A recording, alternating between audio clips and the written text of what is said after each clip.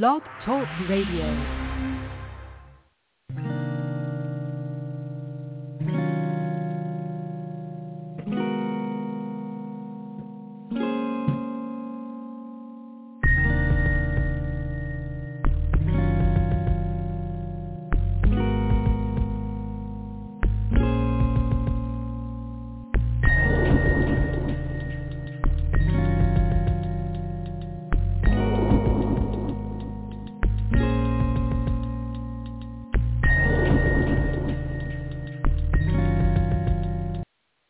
Well, good evening, and welcome to another episode of the Sound Heart Radio. Tonight's discussion is taken from the last book of the New Testament canon, and that is the Apocalypse, or the Revelation. And so the Revelation specifically means the unveiling, or it means to take the cover off. And so it is the removal, the uncovering or the unveiling of the glory of Christ and of events that are to come. Please see 1 Thessalonians 2:19. Now, Revelation was written by the Apostle John when he was in exile on the Isle of Patmos in the Aegean Sea for his faith. And he says as much in Revelation chapter 1, verse 9. So John wrote, quote, "I, John, who am also your brother and companion in tribulation and in the kingdom and patience of Jesus Christ, was in the isle that is called Patmos, for the word of God." Literally, the prefix there is not for, but in the Greek it's the word dia, D-I-A. And here it means through. So through the word of God and through the testimony of Jesus Christ. John was a thorn in the side of the Roman government. And so he was exiled for his faith. So John provides his testimony for us as a believer in Revelation chapter 1, verse 9. So he is John the elder. He is a very godly man. He is filled with the Spirit. He has walked by the Spirit. And so, and because of his walk with God, God uses him in this very powerful manner. So, John pens for us the last book, once again, of the New Testament canon. There are various tenses in the Greek that bespeaks or point to a closed canon. And I want to emphasize that because there are those who talk about the hidden books of the Bible, or the companion books that should be read along with the Bible, or books that provide further insight into the New Testament canon. Well, let me say that if one had a real knowledge of Hebrew and a real knowledge of Greek and some knowledge of Aramaic, which you would need for the study of the book of Daniel. You would need both Hebrew and Aramaic. And also, what you would need a knowledge of Koine Greek. And the classical Greek would do one well also. So one would be able to read what the Word of God has to say about the Word of God. And you would learn about just the specific writings that have to do with how we received the New Testament canon, how we received the Old Testament canon.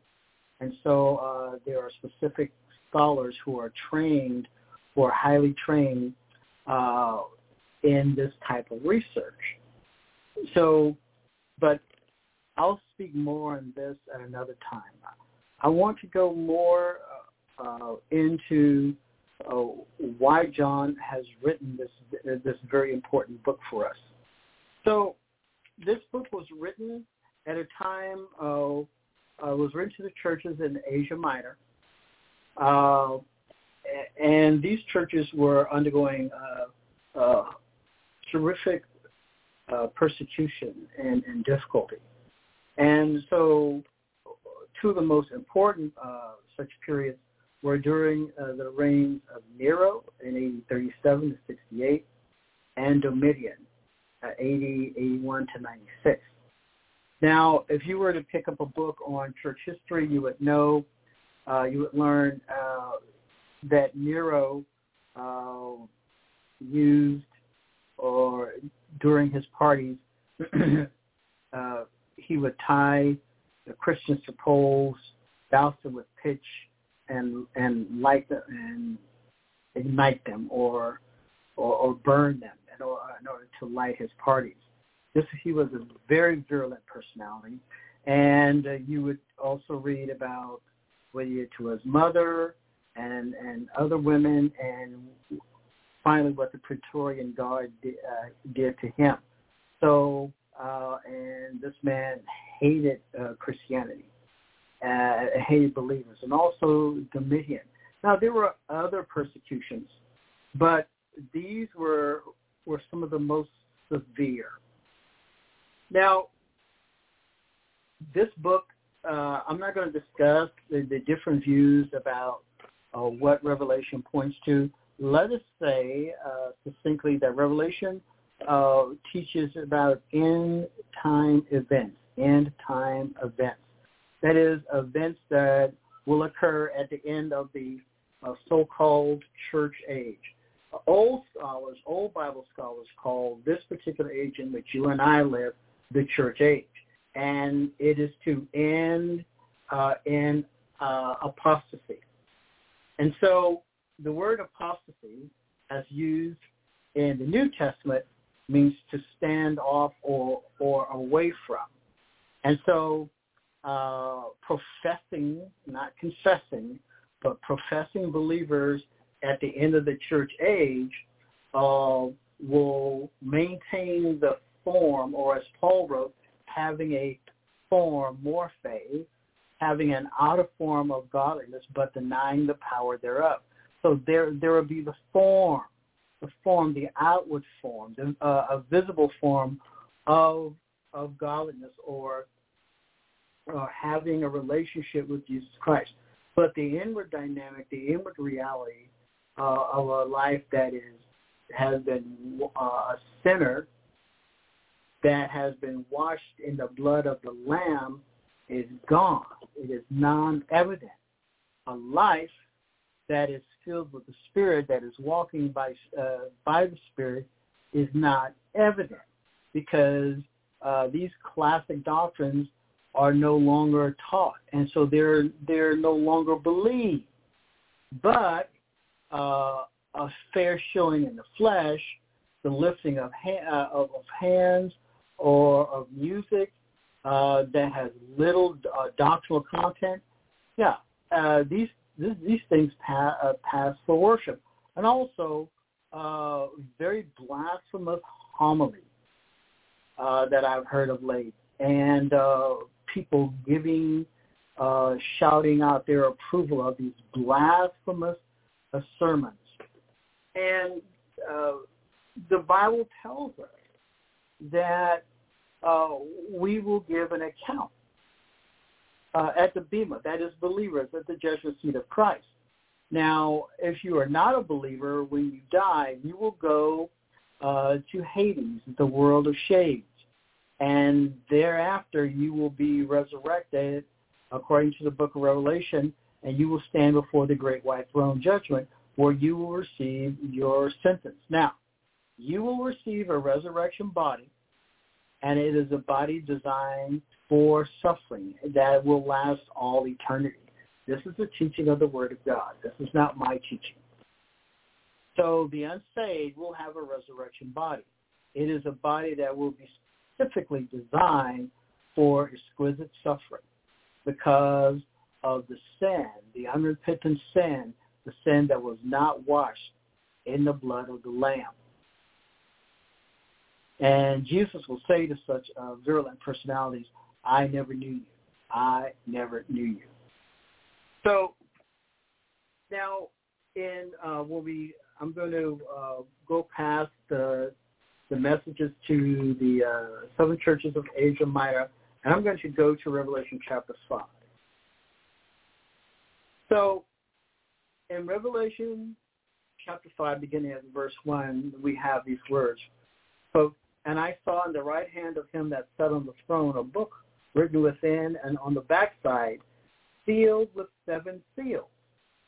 And 7 is the number of completeness. And so sealed is what we call a perfect passive participle.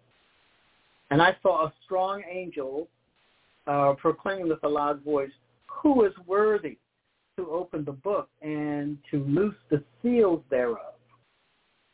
That is, and no man in heaven nor in earth, neither under the earth, was able to open the book, neither to look thereon. Notice these words. And I wept much, because no man was found worthy to open and to read the book, neither to look thereon.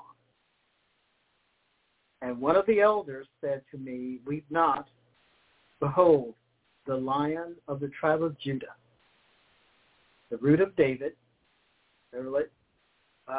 hath prevailed, that is, to overcome, to open the book and to loose the 7 seals thereof. And I beheld, and lo, in the midst of the throne and of the 4 beasts, and in the midst of the elders, stood the Lamb, not a lamb, stood the Lamb as it had been slain. So he is the Arnion. He is the Lamb as it had been slain. Again, we have another perfect passive participle. Having 7 horns. The horns denote power, the completeness of power, and 7 eyes. The 7 eyes denote the completeness of perception or omniscience, which are the 7 spirits of God sent forth into all the earth.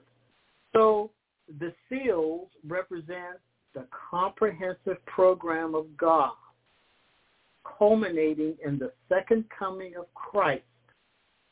And he, that is Jesus, that is the Lamb, came and took the book out of the right hand of him that sat upon the throne, which is God the Father.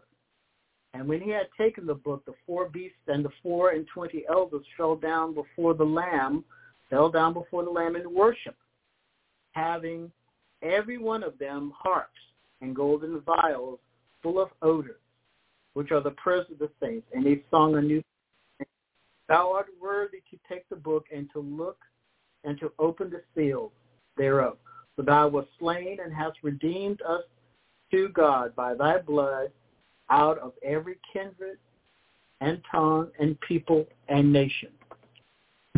We have a wonderful history. We have a wonderful future through Jesus Christ. Now notice verse 10, and hath made unto us and has made us unto our God kings and priests, and we shall reign on the earth. Where shall we reign? We shall reign on the earth. Our home will be the new Jerusalem. It is a wonderful city.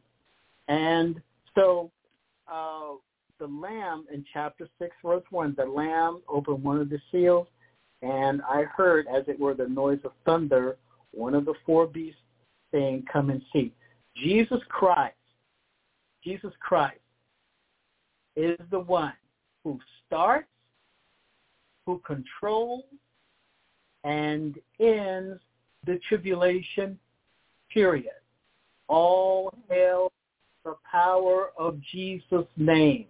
He is our wonderful Savior. Good evening, and God bless you.